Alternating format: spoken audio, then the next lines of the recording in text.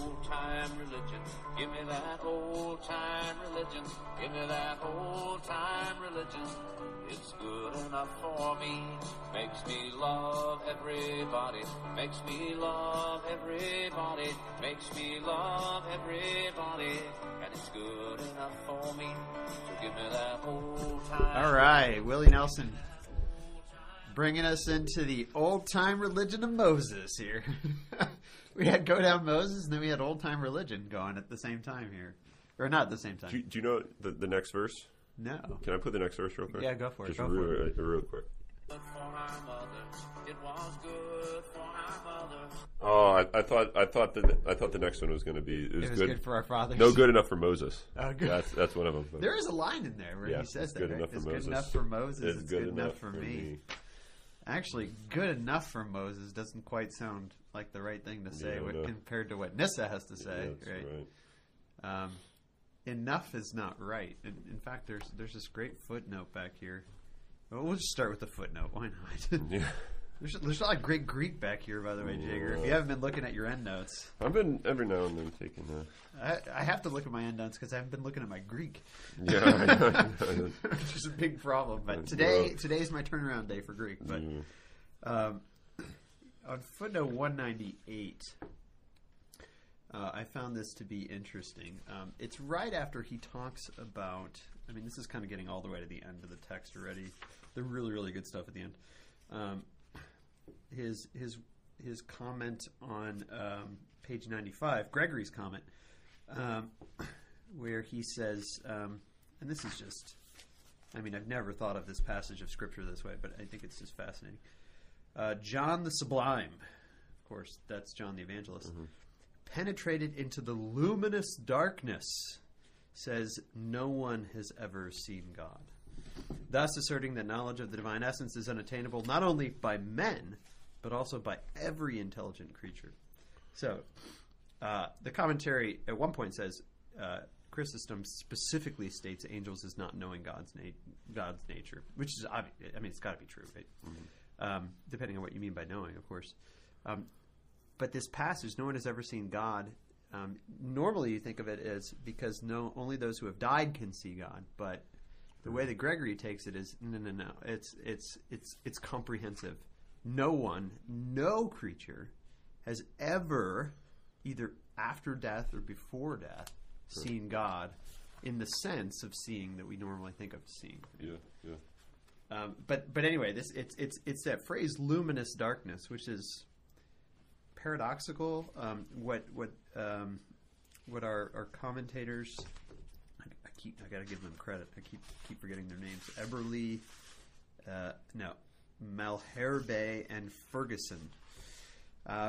They refer to it as the use of oxymoron, and they actually point out a bunch of other places that he does it. So if you look at page 178 at the top, which is and note 198, he talks about how Gregory delights in these paradoxes: sober inebriation, watchful sleep, passionless love, wise folly, stationary movement, and maybe best of all, living death.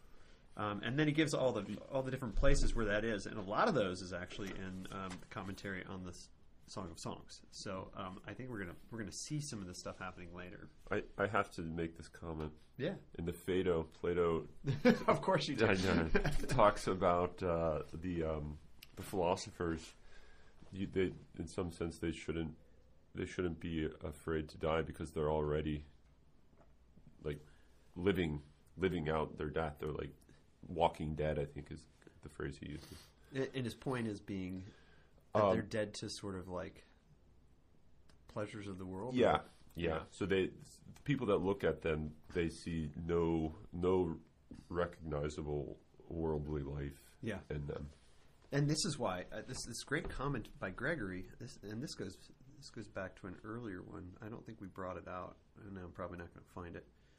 But it was so fascinating to me about the virtuous man, and how the virtuous man is seen as like worthless to the world. Do you remember this? So that one more time. The Here it is, The virtue. page 57, paragraph 9, right at the top there. It's where he starts talking about education. This is when we were talking about free will, or we were talking about the midwife. Oh, right. And pagan learning. But he says, experience teaches us that the restless and heaving motion of life thrusts from itself those who do not totally submerge themselves in the deceits of human affairs, and it reckons as a useless burden those whose virtue is annoying. That's fascinating, right? And that makes me actually think of the gadfly passage of Socrates, right? His virtue is annoying. So in some sense, maybe it's not, they're a useless burden, but maybe more important is that they're a burden. And that's the, so when the one who philosophizes is walking around in this world and is living the virtuous life, they are, first of all, they're seen as what a waste of time. Right. But they're also seen as annoying because their very being is a judgment on the world. Yeah. So I think that this is, I think that, where did I get into that? I don't remember. Oh, because... That's good, though. It is good, but I think it's important that, we recognize that, and this is something that's always in the background of my own spiritual thinking, right? And he brings this out again at one point where he talks about, and let's just go there actually. So he talks about the difficulty of the virtuous life, and that this is on page 86 actually.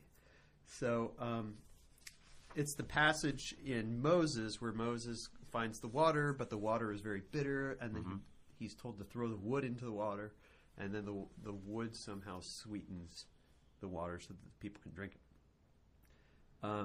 But paragraph 132 is something that really sort of struck me because I think about this constantly.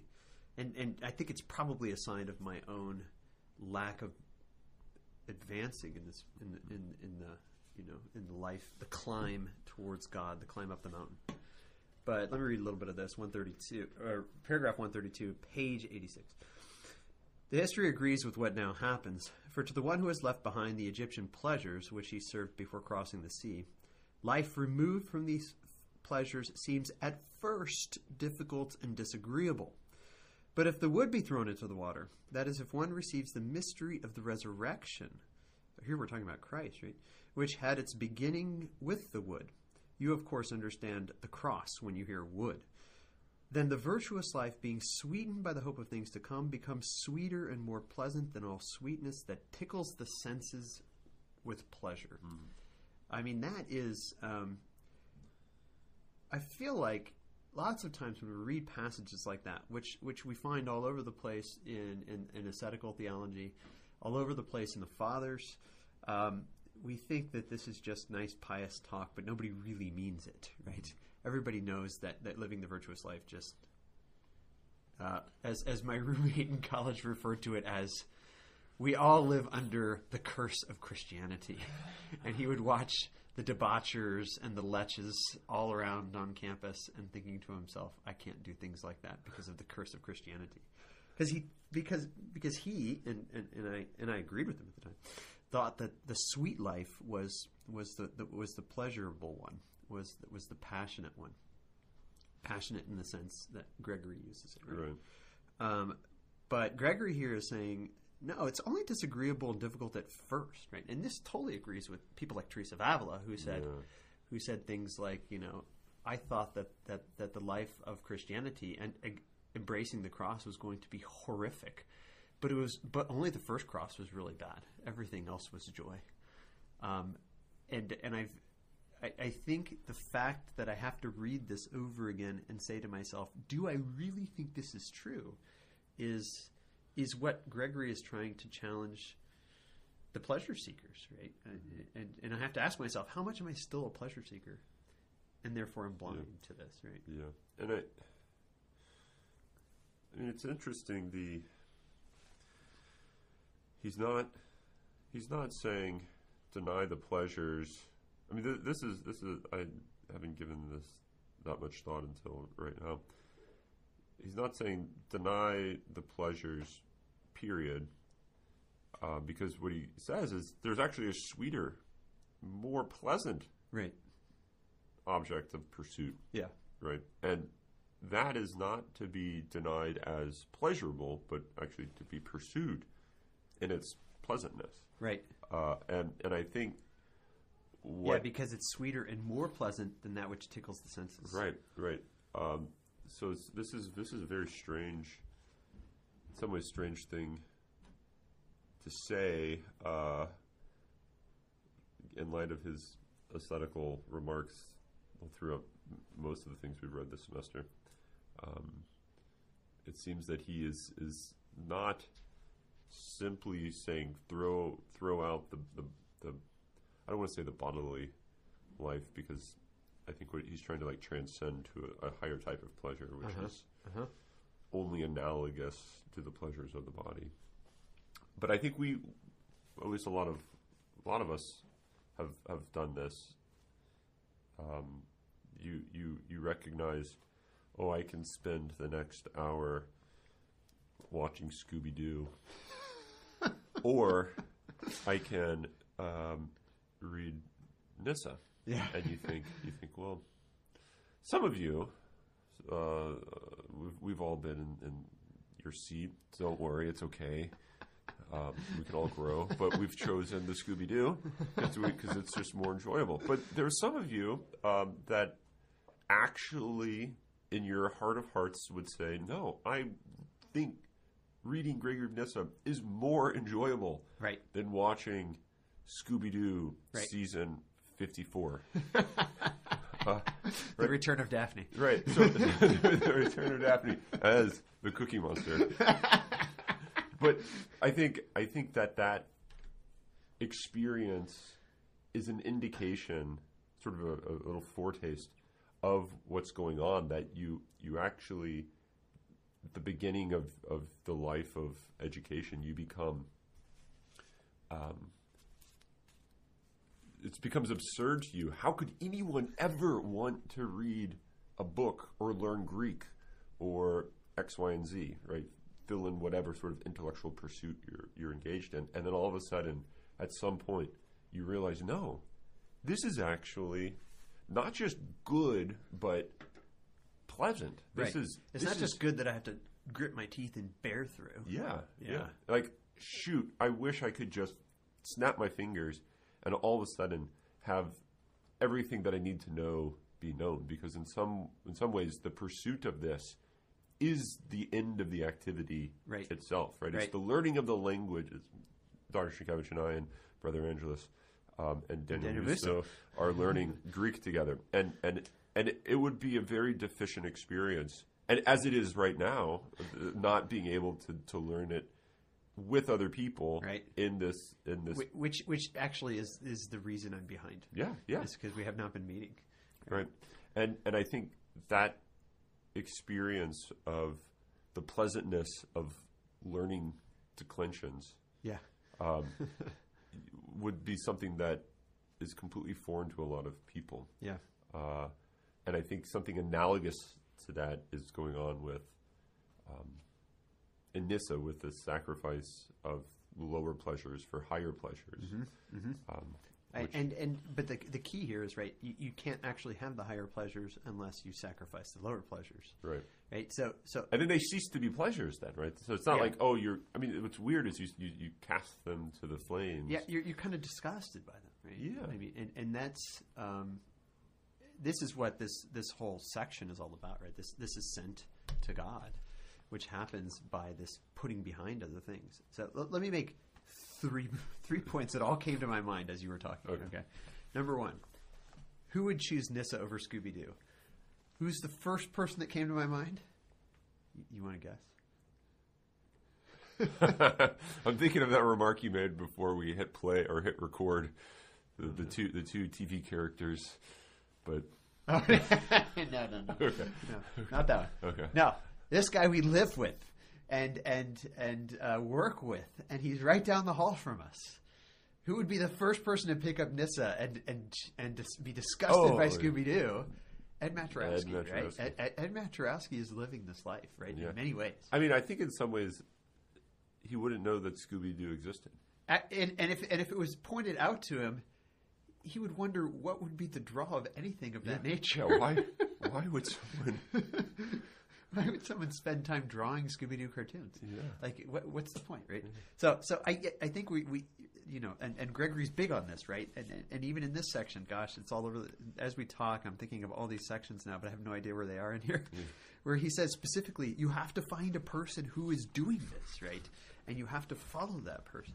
And so in many ways, I think Ed Maturowski is a living teacher that we should be following, right? So that's the first point.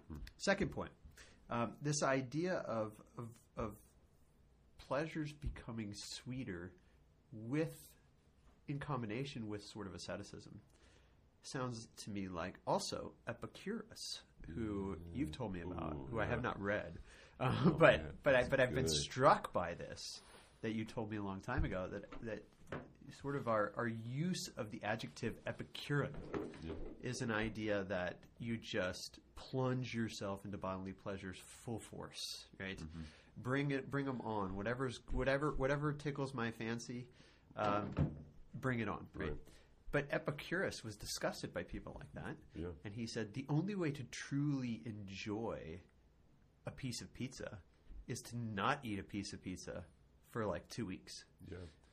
And maybe not eat a lot of things for like 2 weeks. And it's somewhat ambiguous, at least in the I'm certainly no Epicurean scholar, but it's somewhat ambiguous in some of the stuff that I've read of his about whether or not the person living the truly pleasurable life would even want to eat the pizza out of the recognition that pizzas are a sort of good that one would take pleasure in beyond what was, say, at hand, what was there. So the idea of the near occasion of sin is present in the pizza, because then you're going to desire pizzas when all you have at hand is stale bread. Interesting. So if you eat a piece of pizza, what might actually happen is you might spend the rest of your time, wishing you didn't have stale bread. Wishing you didn't have stale bread, right?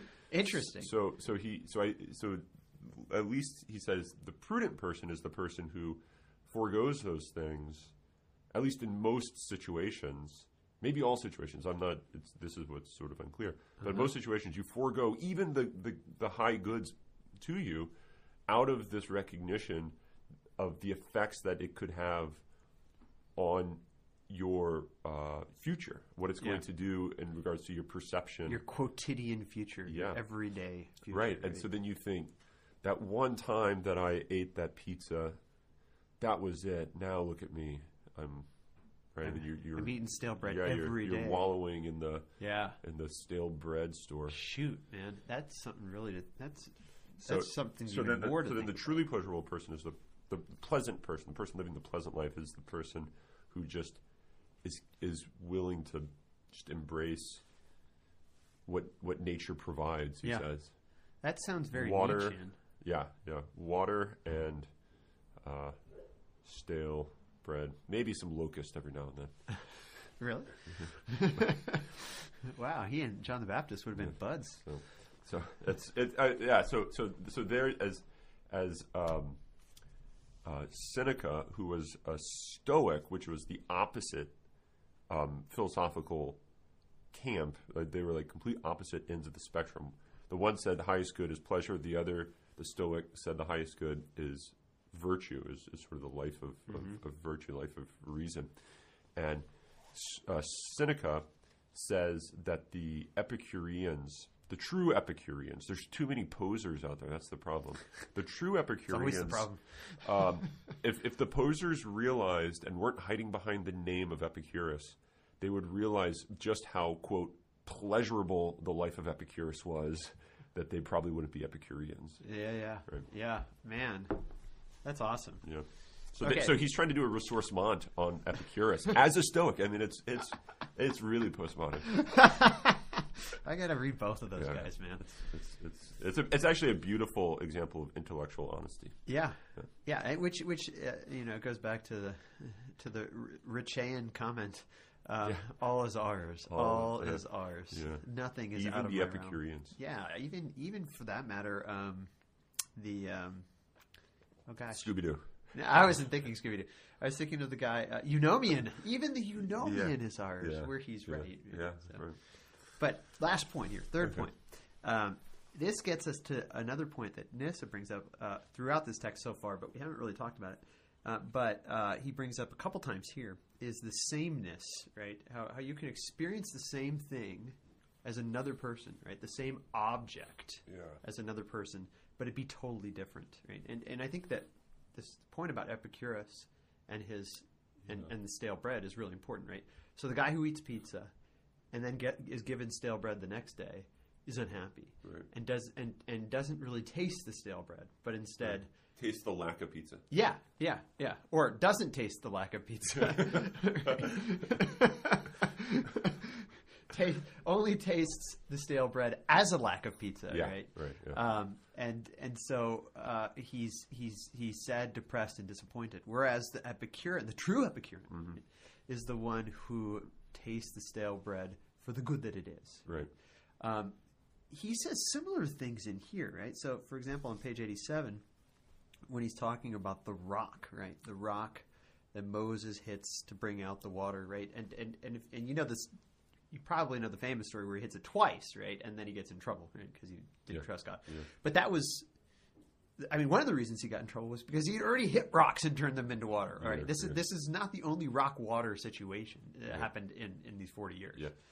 And so this situation that's happening that he's talking about here, when he hits the rock and the water comes forth in the oasis, or maybe it's after the oasis. I think it's in the oasis.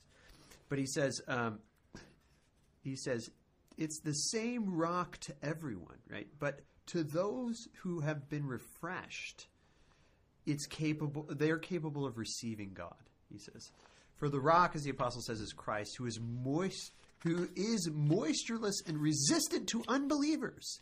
Yeah. But if one should employ the rod of faith, he becomes drink to those who are thirsty, and flows into those who receive him. For he says, I and my Father shall come to him and make our home with him. So there's this very interesting thing where even, and maybe this kind of gets into the realm of sort of evangelization in the postmodern world that we live in. And you look around and you see all these people and they just shun Christ as been there, done that kind of thing. Who would actually follow that? That's such a worthless way to live, right? You're missing out on life. But of course they would say that because he looks like just a rock to them, moistureless and resistant to unbelievers. But the one who has the rod of faith sees Christ as the one who satiates the thirst, right? The one who quenches the thirst. But it's the same rock, right?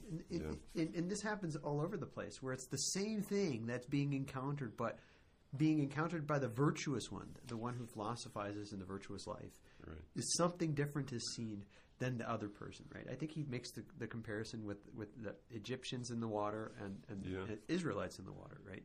Right. And so the principle is similar. I mean, it's along these lines on page 82, paragraph 119. This comes up again a little later. Actually, where you were referencing with the rock, paragraph 119.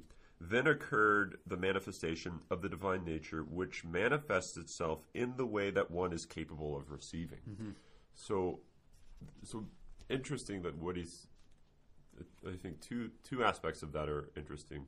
That God is going to not have to, but if he's going to manifest himself, it will be according to the mode of the receiver. Mm-hmm. Otherwise, there's no sense in revealing oneself if it's not according to how one can receive the revelation of it. Right?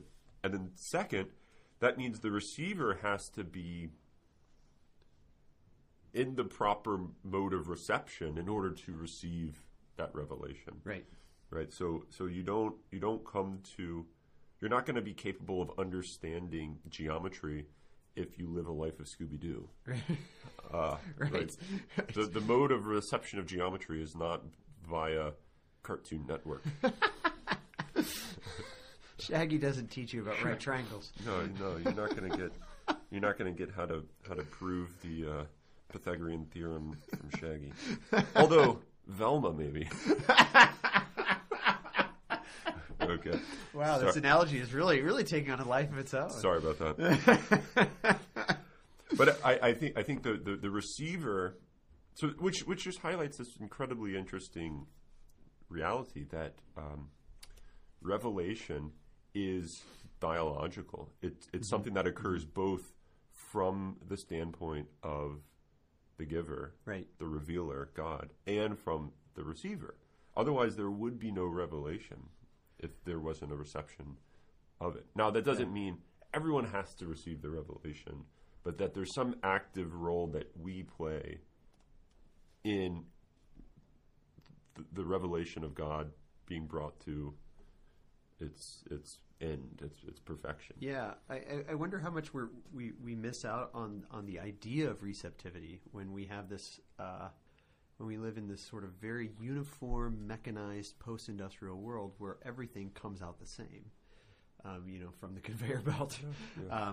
And so we think of human persons in the same way. Yeah. And therefore we think if God reveals himself, then everybody can now know him. Right. But this is not how I was going to say Moses, but probably Moses, but also Gregory, sees this, which is why this whole point of like this path before you can actually go up the mountain, and why Moses is the only one who can go up the mountain, makes sense. Right? And so think about the perfect example of the reception of the revelation, which only occurred by the great fiat. So I mean, Mary is the example of how revelation is made incarnate. I mean, how revelation occurs, and it's only by way of a perfect receptivity, right? And like preparation, and therefore perfect receptivity of it, right? And Gregory talks. He talks about this. I have a couple places that I'm thinking of now, but if I can find the one where he says, 159, paragraph 159, page 93 at the bottom. He talks about the trumpet blast and how it gets louder as you move up the mountain. Yeah. Right? Yeah.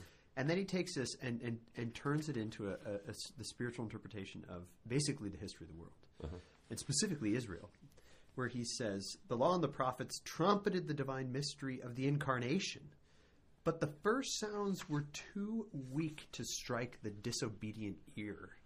Right? So it's specifically, it's not just that they were too weak for people to hear. It was too weak for the disobedient ear. So the receptive side wasn't able to receive it. Therefore, the Jews' deaf ears did not receive the sound of the trumpets.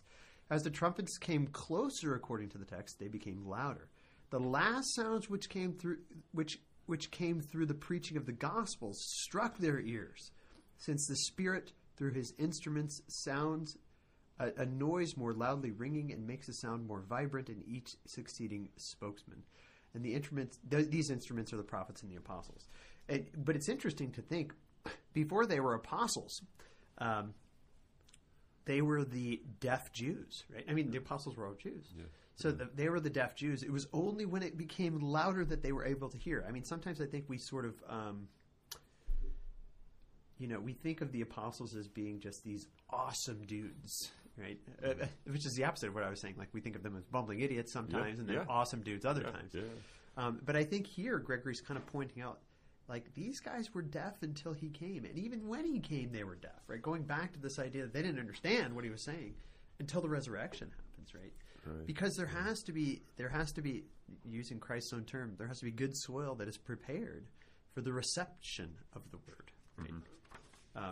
And so 2 pages before that, on page 92, is where he kind of gets into the fact that not everybody can just enter in and see God, enter into the darkness and see God. This whole paragraph 153 is really interesting. Let me read some of it. He says, it would be better next, in keeping with the order of the history, to harmonize what is perceived with the spiritual sense. Whoever looks to Moses in the cloud, both of whom are guides to those who progress in virtue. Moses in this place would be the legal precepts, and the cloud which leads the proper understanding of the law, who has been purified by the crossing of the water, who has put the foreigner to death and separated himself from the foreigner, who has tasted the waters of Marah, that is, the life removed far from pleasure. By the way, that I'm now thinking Marah is the same as root as Mary, right? Which means bitterness. Which, although appearing bitter and unpleasant at first to those tasting it, offers a sweet sensation to those accepting the wood, who has then delighted in the beauties of the palm trees and springs, which were those who preached the gospel and who were filled with living water, which is the rock, who received the heavenly bread, who has played the man against the foreigners, and for whom the outstretched hands of the lawgiver became the cause of victory, foreshadowing the mystery of the cross. He it is who then advances to the contemplation of the transcendent nature. But it's only after all this has happened in the history of Israel, and as we've been talking about in this, right, in the history of your own life, right, which is embedded within this history of the people, the one Adam, right. Only when this happens are you able to advance to the contemplation of the transcendent nature. It's the person who has become pure in all things, as he says. On the next page, he talks about the irrational animals being left behind and kept away from the mountain. Right? Only when all of this stuff happens can someone actually see God. Right? But then, of course, what does it mean to see God? Yeah. And here's where we get really, I think, into the heart of darkness. The heart of darkness. Darkness. There we go. Heart of darkness. Joseph Conrad, by the way, was Polish. If you didn't know. I have to point out my polls. Here's a question. This is right after where you read on paragraph 160, page 94. Yeah. And this was something that was somewhat in the back of my mind. I didn't think it was that important, but now I'm starting to wonder how significant this is. So 160, the multitude, is that the Israelites? The Pesonte? Or no, Pesonte. No. It's it starts with an A. Aklas. Aklas, the multitude. Aklas. Yeah, that's right, Aklas. Yeah. The multitude was not capable of hearing the voice from above, but relied on Moses to learn by himself the secrets and to teach the people whatever doctrine he might learn through instruction from above. This is also true of the arrangement in the church. Not all thrust themselves toward the apprehension of the mysteries, but choosing from among themselves someone who is able to hear things divine, they give ear gratefully to him, considering trustworthy whatever they might hear from someone initiated into the divine mysteries. So here you have this fascinating reality of the church, that not all are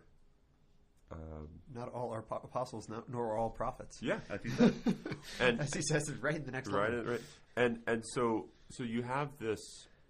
Not all are going to climb the mountain, and you don't need quote unquote need to climb the mountain to be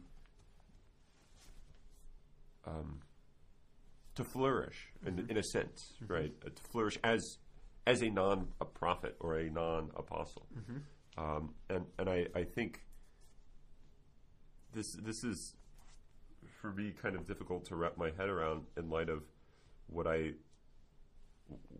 take this life of Moses to be an allegory of, and in some sense, in light of the baptismal, there's the technical term, in virtue of being baptized, all become priest, prophet, and king, whatever the that. Three munus. Yeah. That how is it that through baptism all aren't all? And I don't know. It looks like what he's saying is you have the multitude kind of through their weakness and the recognition of their weakness are, I don't know if you want to say permitted, but they're kind of ordained not to be ordained. They're ordained not to be seers. But they can, in a sense, climb the mountain. They on the backs of the seers. They can, but I think that's what is it to know God as unknown when the only way to know that is through the reports of others? Which I don't get me wrong. There's nothing that's not like a bad thing, but that's not. I don't think that means you're climbing the mountain.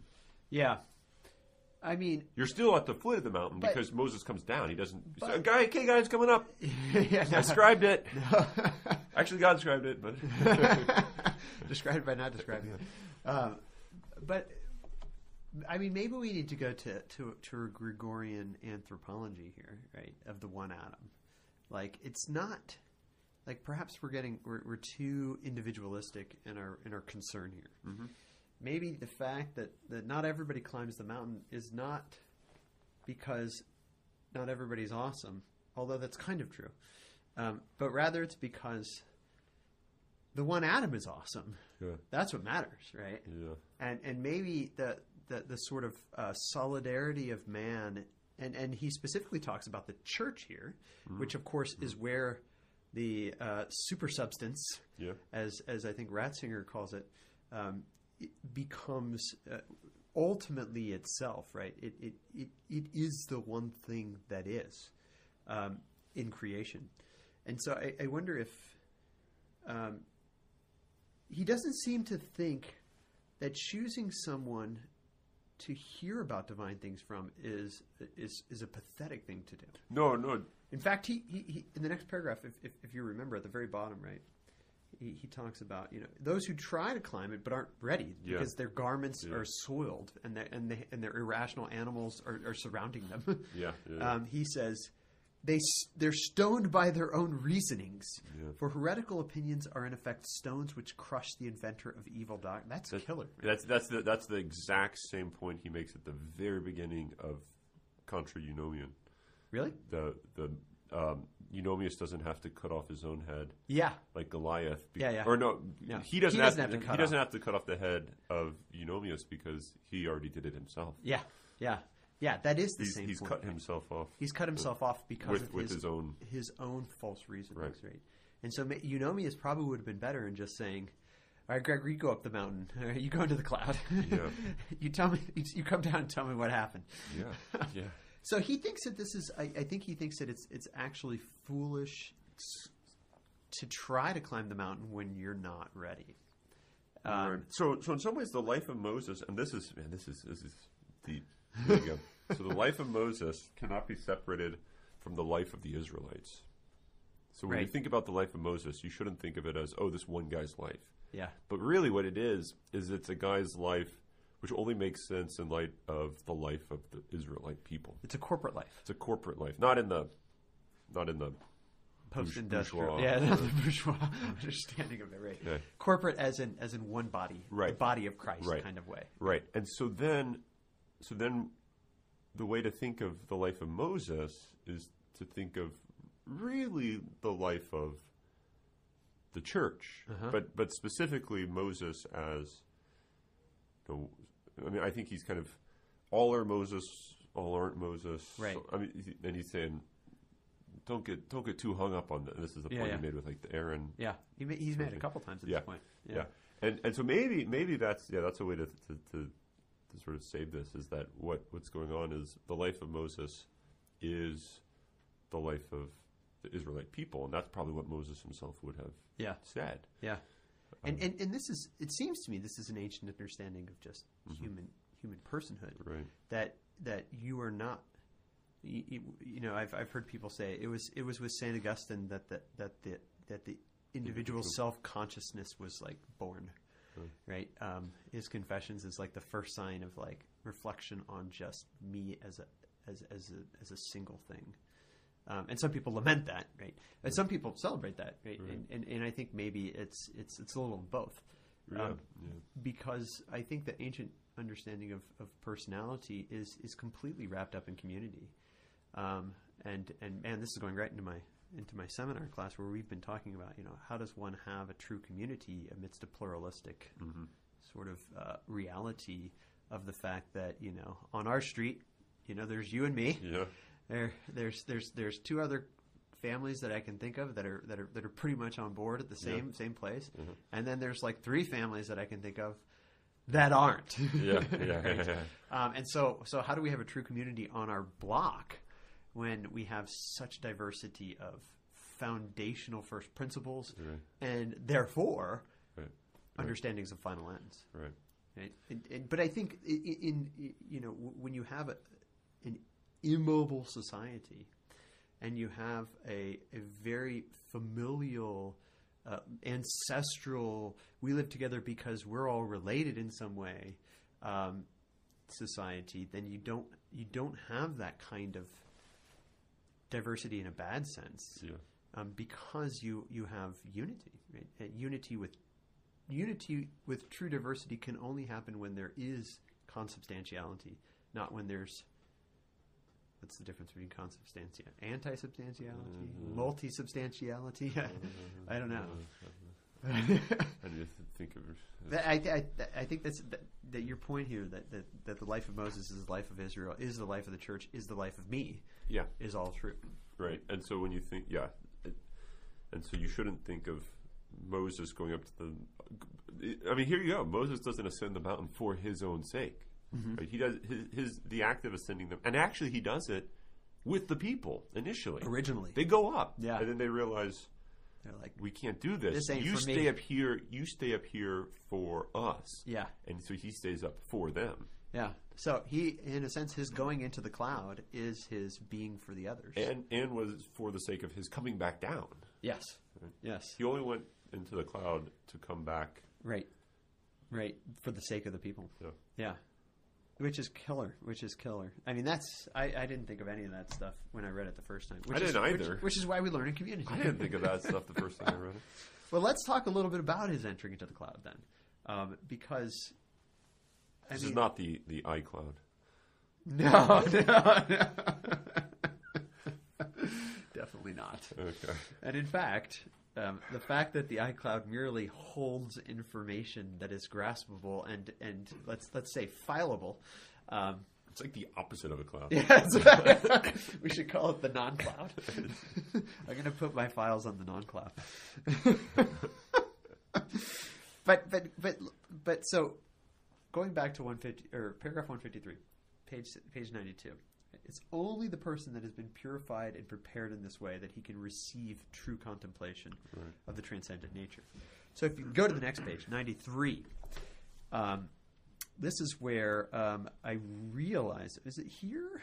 No, it's not here. It's coming up. It's in 2 pages. But it's here that it begins, where he starts to talk about what does it really mean to see God. And this language of Moses going into the cloud to see God, into the darkness. I mean, and I was reading Exodus, finding these words here, right? He goes into the cloud. He goes into the darkness. Gregory's going to get into some of this explanation here of what does that mean for him to do that, right? So paragraph 157, page 93. The contemplation of God is not affected by sight and hearing, nor is it comprehended by any of the customary perceptions of the mind. Okay, so usually we think of not seeing God as, of course, he can't be seen because your bodily eyes only see sensible things, right? But Gregory goes deeper here and he says, not even the customary perceptions of the mind, right? A little bit further in that paragraph, he says something that I was highlighting all over the place. Let me read this sentence, and then the next one is the most important one. He who would approach the knowledge of things sublime must first purify his manner of life from all sensual and irrational emotion. He must wash from his understanding every opinion derived from some preconception, and withdraw himself from his customary intercourse with his own companion. Right? This was what was happening in Israel too, right? Right. This abstinence from the conjugal act.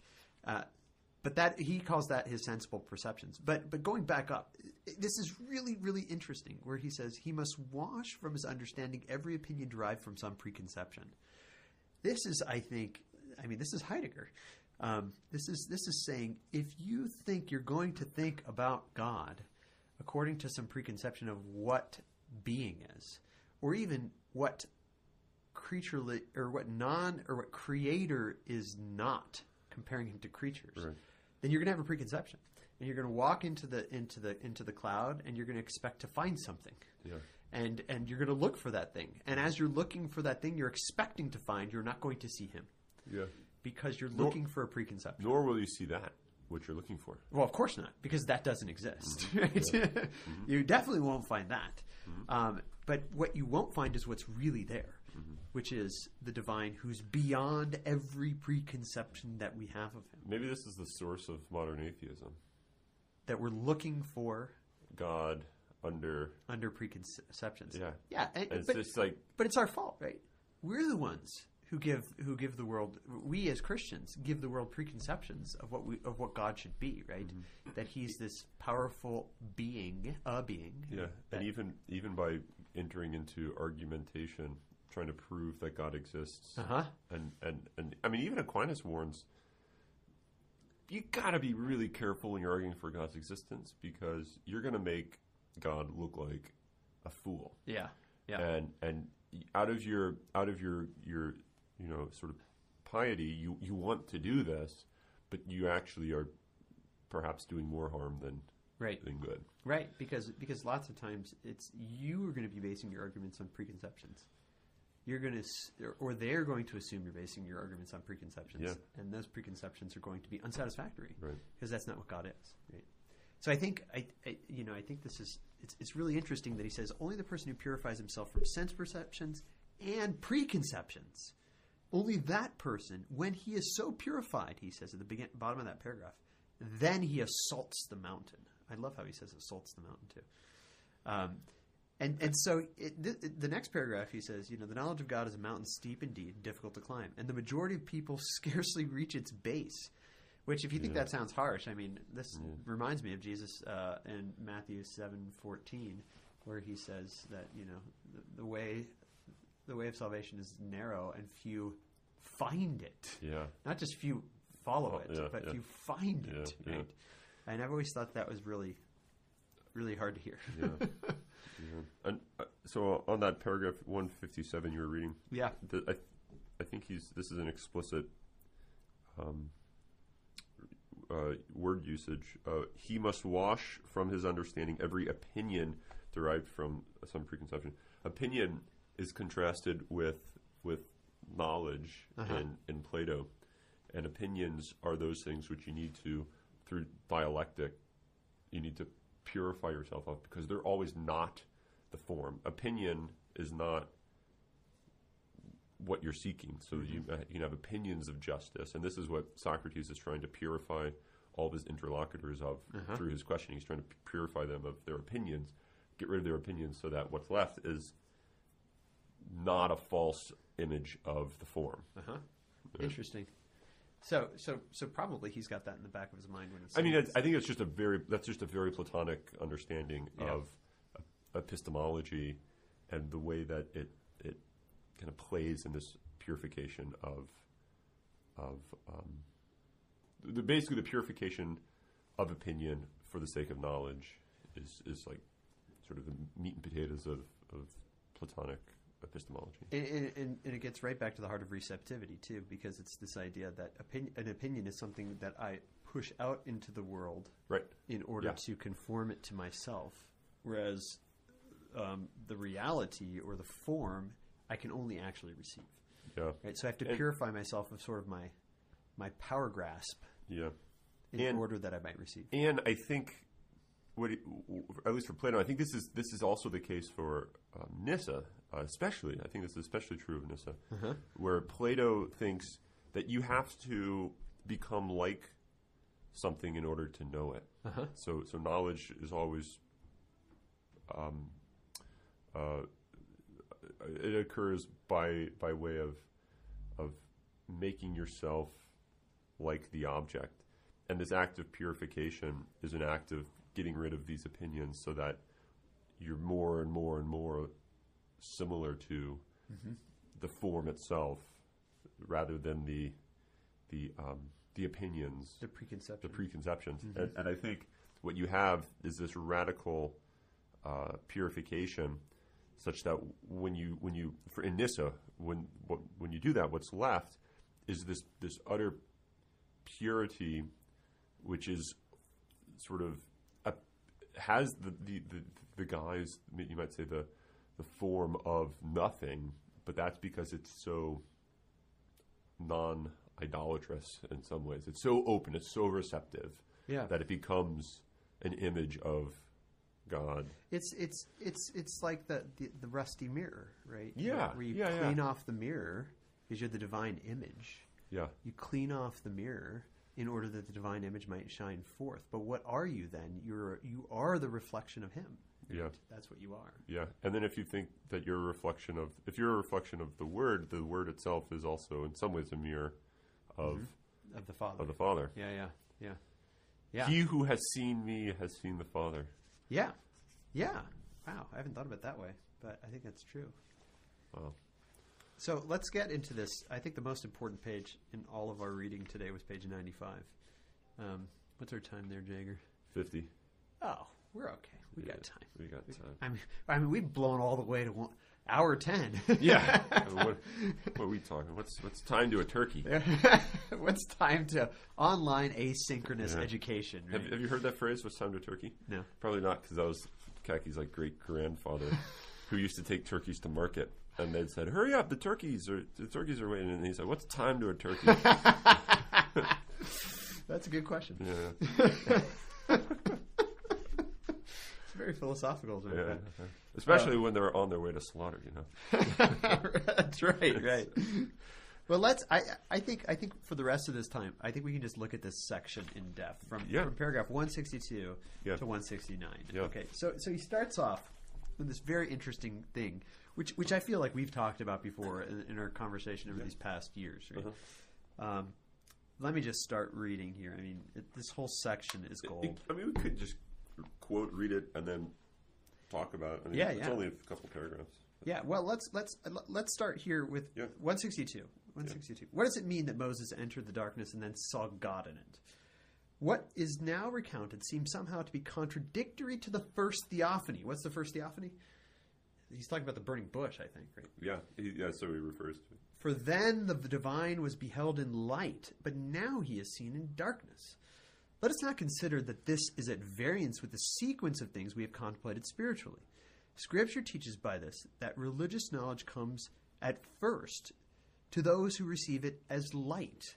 I mean, you just think about the conversion, right? And sort of the freak out post-conversion, right? I always think of my buddy James, who God love him, was let's say not a very good Christian in college, but he was a great friend of mine. We well, and maybe not a true friend, because we had a lot of great fun together. He was a good buddy. He was a good buddy. Yeah, he was a good buddy. But he had this major conversion, and he told me he was entering the seminary in like 2 days after he had this major conversion. Oh, wow. Now, he's not a priest today. He's married and has, as far as I know, 3 kids. I haven't talked to him for a while. I need to get in touch with him. But that was James, if you're out there. James, if you're subscribed to the Creative Retrieval Podcast. If you're out there in the void. Look me up. Give me a call. But anyway, James is a good guy. Yeah. So at first, those who receive it as light.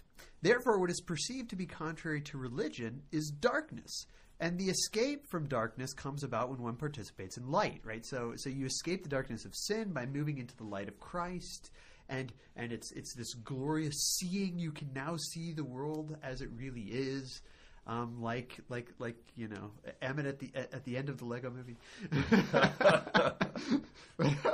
He goes on. But as the mind progresses, and through ever greater and more perfect diligence comes to apprehend reality, as it approaches more nearly to contemplation, it sees more clearly what of the divine nature is uncontemplated. Right? And it's so there's something about, you see the world for what it is, but then you recognize, everything's actually more than that. And I can't see that, even though I can see now because of light. There's something about, and I love how he starts the next paragraph, leaving behind everything that is observed.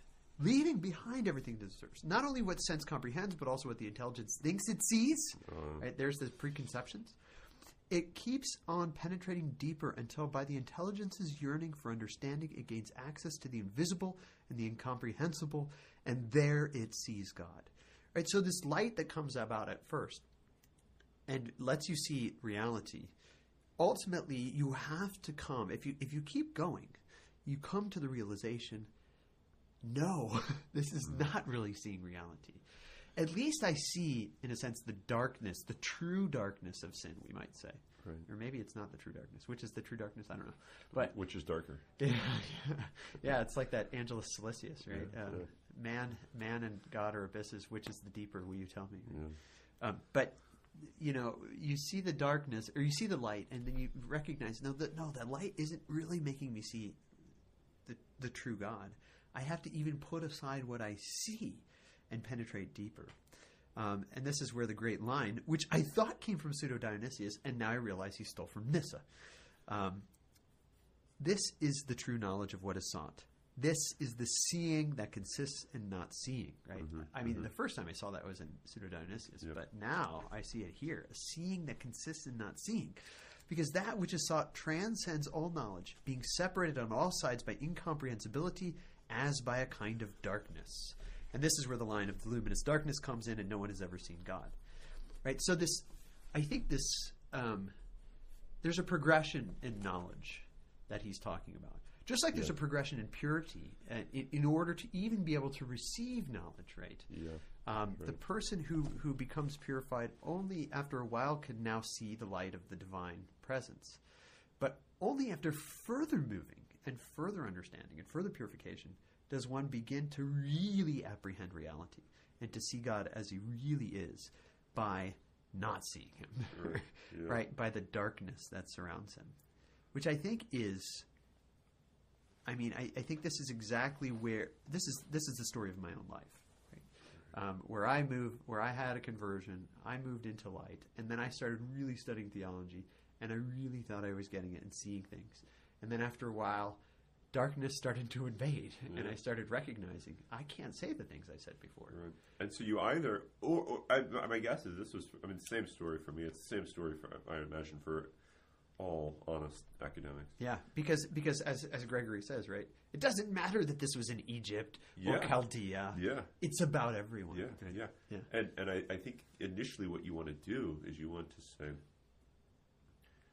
you want to avoid the darkness and cling to the light that you once had. Yeah, absolutely. And so you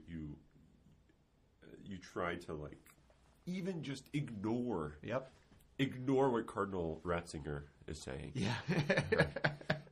Ignore what Balthazar is saying. Right. And then I think after a while, the honest intellectual will say, I can't ignore it any longer. Yeah. I have to look at the darkness. I have to move into the unknowing. And that's an asceticism, because what happens is you have to say, everything I've done over the past 10 years, I'm throwing out. Yeah.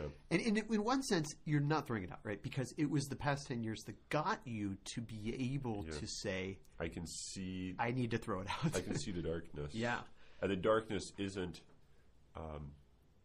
ignorance. It's a knowledge beyond knowing and ignorance, right? Right. You sort of move into this new way of understanding, which is, as he says, a non-understanding. It's an understanding. How do you understand the incomprehensible things? Yeah. It's a knowing ignorance, right? I mean, to use a phrase that maybe Gregory used, I don't remember, but definitely is within his line, right, of the watchful sleep, and it's a knowing ignorance, right? That's what's really happening here. So let's keep going here. I mean, this is killer. So when therefore Moses grew in knowledge, he declared that he had seen God in the darkness. That is, that he had then come to know what is divine is beyond all knowledge and comprehension. For the text says Moses approached the dark cloud where God was. What God? He who made darkness his hiding place, as David says, who also was initiated into the mysteries in the same inner sanctuary. Like, okay, so I feel like if Gregory wrote a sequel to the life of Moses, it might be the life of David, right?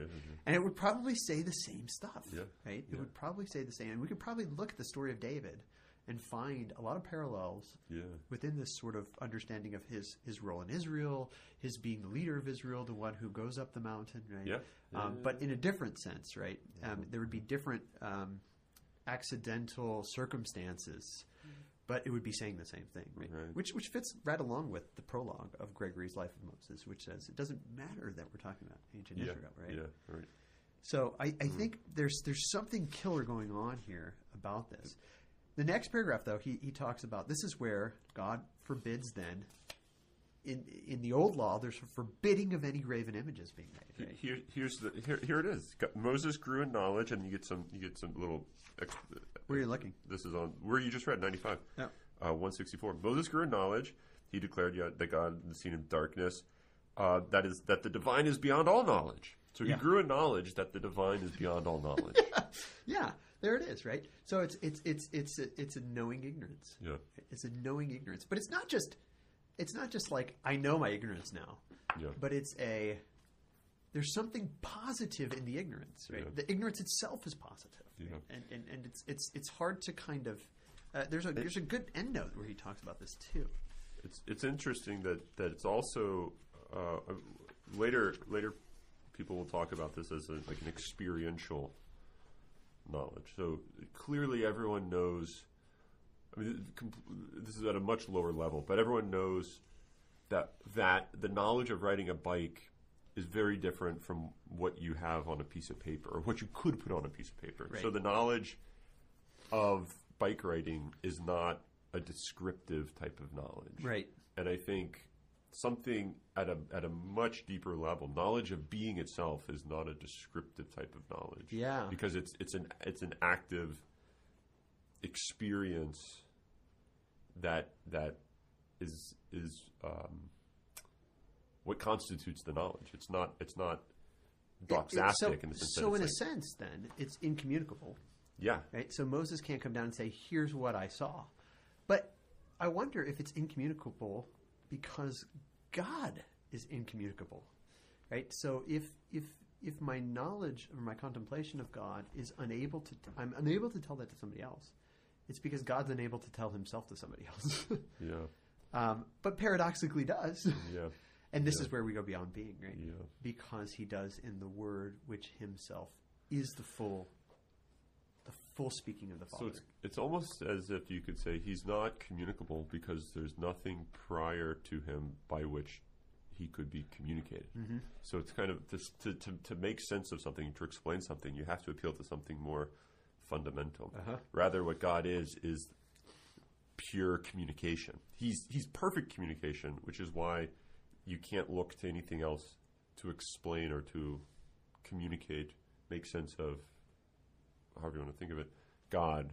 So perfect communication then is incommunicable communication. Right. Yeah. I totally understand that. Yeah. I mean, whatever that means. Yeah. We could keep going on, but So well, he kind of gets a little bit into virtue here, which I think is very interesting. Oh, you at the top of here. Yeah. I don't know if you were gonna. I cut you off from talking about the idolatry. So the divine word at the beginning forbids that the divine be likened to any of the things known by men, since every concept which comes from some comprehensible image by an approximate understanding and by guessing at the divine nature constitutes an idol of God and does not proclaim God, right? And I think in a sense this is what you're saying, right? You can't communicate God by comprehensible images. But the interesting thing is that he calls them idols. Now, but remember what Gregory said, we have to purify ourselves of, right? Not only are we purified by what we see and hear, but by any of the customary perceptions of the mind, by every opinion derived from some preconception. So even those are idols, right? Yeah. And I feel like this is what I've been trying to teach in my classes for the past year and a half, is that when you come to God with a preconception of what God is, you are not talking about God. Yeah, I wrote in the margin, conceptual idolatry. Yeah. And I think this is what... we were talking about this in De Lubac, but I thought it was in his connection with understanding Nietzsche.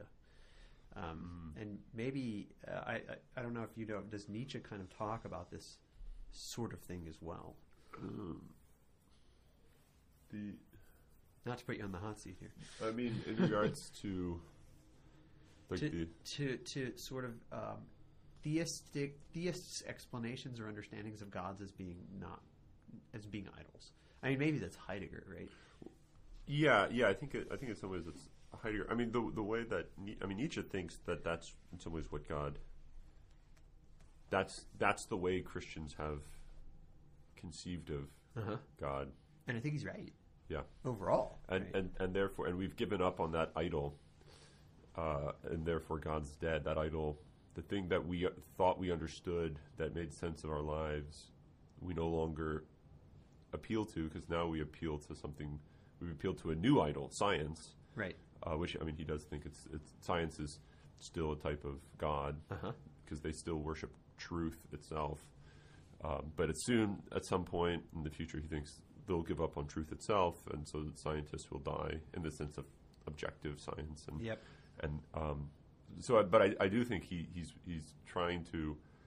I mean, one of his last books, The Twilight of the Idols. Yeah. Right. Yeah. So I think he thinks that that's just what religion is Right. It's idol worship. Well, and I wonder if Gregory is, Because there's nothing else. Yeah, Gregory is. Besides that last point, I wonder if Gregory's agreeing with him, right? That so many people worship idols, which I wonder if we can attach this understanding of the virtuous philosopher in the Gregorian sense, who purifies himself of sight, hearing, and preconceptions, is the one who really lives the Christian mode of life. That others who have preconceptions, that others who think they know God in a particular way, are undeserving of the word Christian. They're the monkey. Yeah. They're the monkey going after the sweetmeats. Yeah. Right? And maybe in another sense, like our world today is a demasking of that. And although we look out at the vast number of atheists in the modern West, and we think we're in dire straits, I wonder if it's just more honest to say everything else was sweetmeats before. I mean, and we were all monkeys because Eunomius wore the mask of Christianity. Yeah. Right. Yeah. Arius wore the mask of Christianity. Right.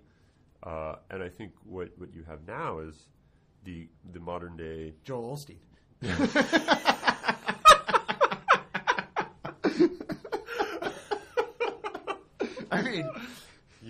I mean, kind of, right? Yeah. But I was gonna say That's there an aren't extreme example. Yeah, I was gonna say there So is aren't. Arius. Yeah, so there aren't as many mask wearers because they don't. They're not trying to. They're not trying to be Christian, right? Right. Because Right. they've given up on that idol. Yeah, because in a sense, the culture it's no longer advantageous to be Christian. Yeah. I mean, even back when we were kids, well, maybe when I was a kid, Yeah. you're forgetting how young you are. When I was a kid, It was in the 80s. yeah, but even back when both of us were kids, right? I mean, the American, just as an example, I'm not saying that this is the end all be all. The American politicians would appeal to their own Christianity and to their own belief in God, and in my own lifetime, I've seen that waning more and more and more and more. Yeah. You know, to where what was the great line of John Kerry when they asked him what his favorite? Oh yeah. I forget what this was. Right? What was it? What's your favorite passage from the Gospels? And he started talking about Job or something, or Jonah. And, I mean, that was like when Christianity in politics started to jump the shark. Yeah. Now it's just basically unreferenced. Yeah. Yeah. Right, and it's not seen as being necessary to be referenced. And I'm not saying we should lament this. In some sense, we should. In another sense, let's call a monkey a monkey, right? And not call him a Christian. Right. And most people are okay with that now. Mm-hmm. And so instead of having fake Christians now, you just have non-Christians. Yeah. Right, which is in a sense more honest.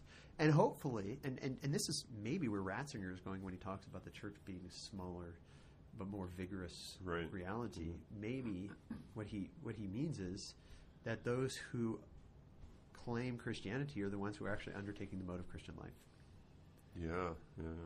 But anyway, we're probably out of time here.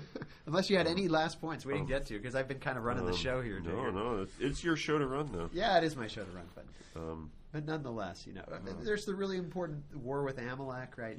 If you want to learn more about that, read Therese of Lisieux's letter to Father Roland about about her being Moses on the mountain and him being Joshua on the ground fighting the animal. It's beautiful. Nice, yeah. It's beautifully done. But he has other understandings here too, right? And of course, the manna is really important as well, especially sort of this idea of preparing for the Sabbath. But there's a lot more here, but we're probably out of time. That's probably good. But the key was the darkness, right? I mean, this is one of the main reasons why this class is happening. Is I want to really dive into this stuff. And hopefully you guys do too, and at this point, and seeing the importance of diving into the darkness. My final. This is Jager's final thoughts. That if what Nyssa says about God being known in this type of way, and therefore not being known in other types of ways, more standard types of ways, that's going to require a new epistemology for God. In a sense, a new epistemology for maybe a lot of us. And so you shouldn't think about, okay, I want my brother or my sister or my friend or my boyfriend or my cousin to come to believe in God. So what I need to do is I need to read a bunch of books on how to make your brother, girlfriend, uncle, what have you, believe in God. Because it's like when we were talking about how to go on a date. Yeah, because I think that was this podcast with the other one. I don't know. Yeah. But I think if you're doing that, you're presupposing. You're basically saying, okay, how can I get someone to believe an idol? Yeah. And that's a great danger. Right. This is why I think you have to be really, really, really careful about how to prove, quote unquote, prove God to someone. Right. Because you might actually do more harm than good. I think the best way is to show the existence of God in your life. Manifested in your being. Yeah. Because if you read the book, How to Make My Friend Believe in God, you didn't notice the subtitle. Eunomianism 101. Yeah, that's right. That's right. On that note, we need to make sure we stick with that old time religion.